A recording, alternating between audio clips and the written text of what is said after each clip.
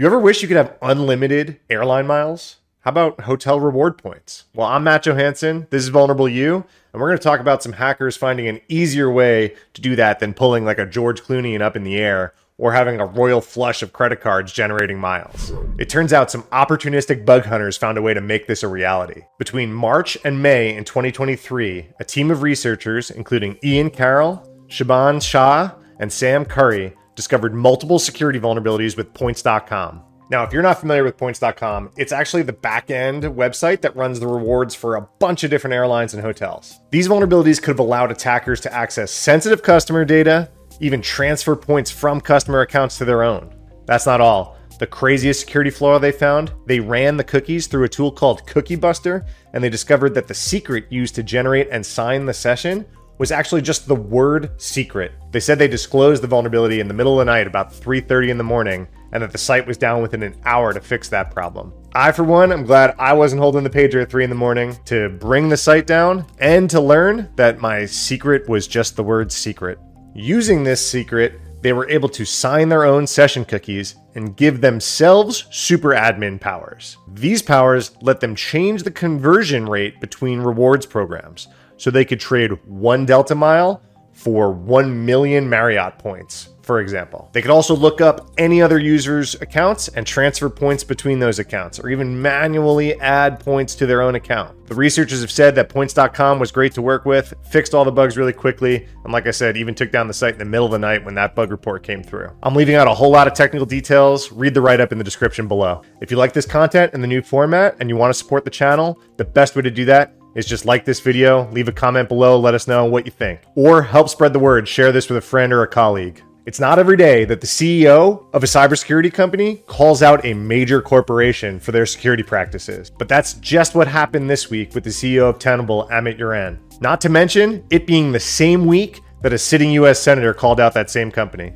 And of course, the corporation I'm referring to is Microsoft, the inventor of Clippy and Excel, which I think every company is actually built on top of, and I'm sure a whole bunch of other things. Recently, Senator Ron Wyden sent a letter to the Cybersecurity and Infrastructure Security Agency, CISA, the Department of Justice, and the Federal Trade Commission, asking all of them to hold Microsoft accountable for a pattern of negligent cybersecurity practices. This letter came in the wake of the hacks from China that we talked about in previous episodes. According to data from Google Project Zero, Microsoft products have accounted for an astonishing 42.5% of all 0 days discovered in the wild since 2014. You could say with a straight face that Microsoft's main contribution to the security industry is all of the vulnerabilities that they put out that we get paid to chase, find, and fix. In March 2023, a member of Tenable's research team was investigating Microsoft's Azure platform and discovered a serious issue. This vulnerability could allow an unauthenticated attacker to access cross-tenant applications,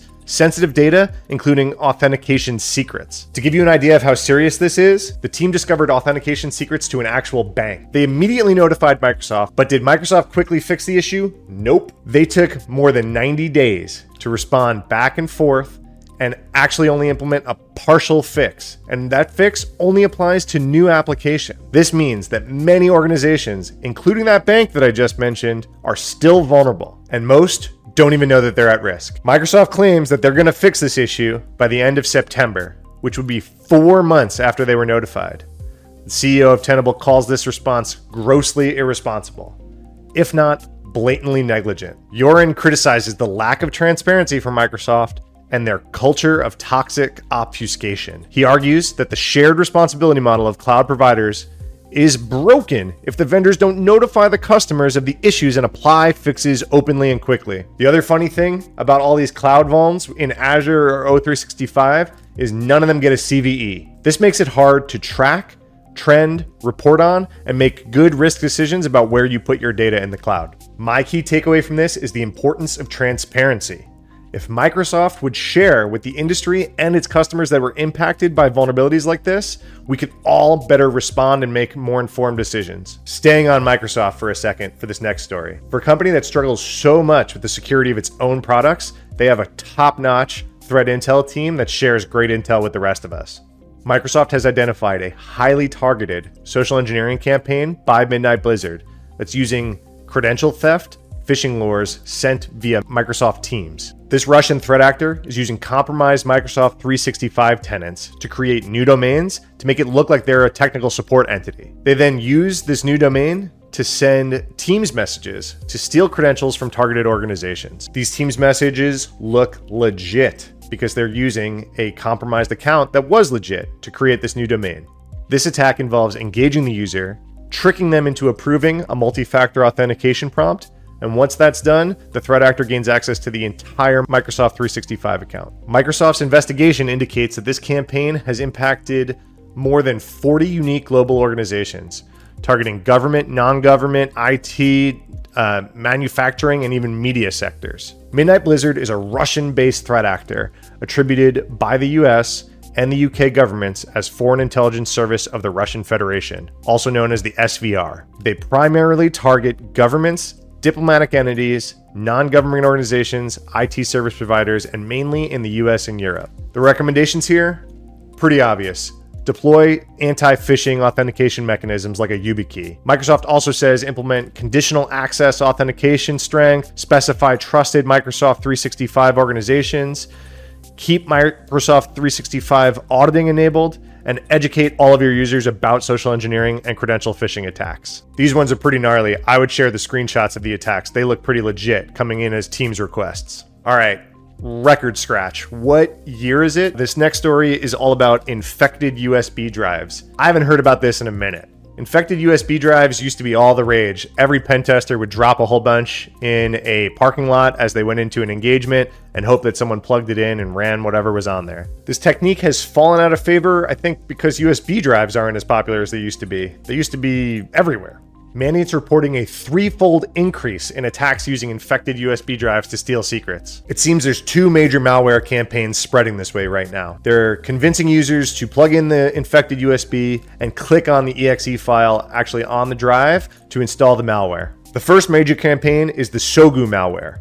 This campaign is attributed to a China-linked cyber espionage actor, Temp.hex. It's one of the most aggressive cyber espionage attacks that Mandiant has reported on. It uses USB flash drives to load the Sogu malware, enabling the theft of sensitive information from various industries, including construction, engineering, business services, government, health, transportation, and retail all across Europe, Asia, and the United States.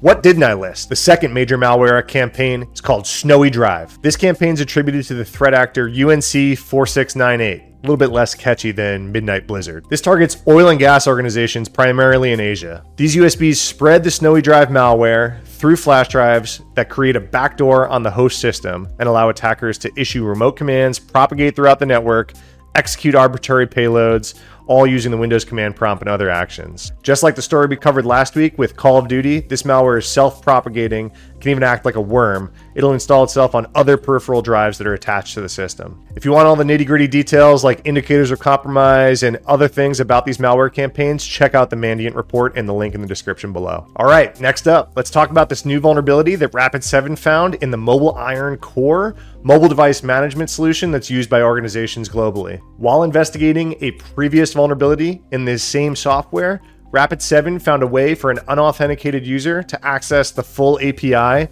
of this MDM software. The bug allows a remote, unauthenticated attacker to access API endpoints on an exposed management server. An attacker can use these API endpoints to perform a ton of operations, including the ability to disclose personal identifiable information and perform modifications all over the platform. Ivanti, the company behind Mobile Iron Core, has acknowledged the issue, but said they're not going to fix it. This is in a version that's too old, it's end of life, it's no longer receiving support. As of the time of recording this, Shodan shows about 2,200 publicly available versions of this software exposed on the internet. You got to think a security team is probably the one who rolled out an MDM solution. They expected to use it to make all of the mobile devices on their network more secure, and it's actually the thing that's causing them a heartache today. All right, this last one's a doozy. Reports are coming in that hundreds of Citrix servers have web shells on them. It looks like these shells are from a CVE that was used as a zero-day just a few weeks ago against a US critical infrastructure organization. A few different research orgs are monitoring this attack, and a nonprofit called Shadow Server has stated that if you did not patch by July 20th, you should assume compromise. That's how widespread this exploit is in the wild right now. This vulnerability, it primarily impacts the unpatched Citrix NetScaler ADC, or the Application Delivery Controller, and gateway servers. This critical remote code execution vulnerability allows attackers to execute any arbitrary code on vulnerable systems from wherever they're at. This means malicious actors can take advantage of the vulnerability, gain unauthorized access, control the affected servers, and potentially compromise the entire network to which these servers are connected. Citrix has released security updates and has urged all customers to patch as fast as they can. The US's Cybersecurity and Infrastructure Security Agency has ordered all federal agencies to patch their Citrix servers and even gave them a deadline to do so due to the severity of this issue. You know it's bad when a government agency is giving you a deadline to fix your bug. All right, that's what we got this week. Thanks for watching another Vulnerable You. Be sure to check out all the links in the description below, my newsletter, my Twitter. Stay in touch, stay on top of the latest cybersecurity news.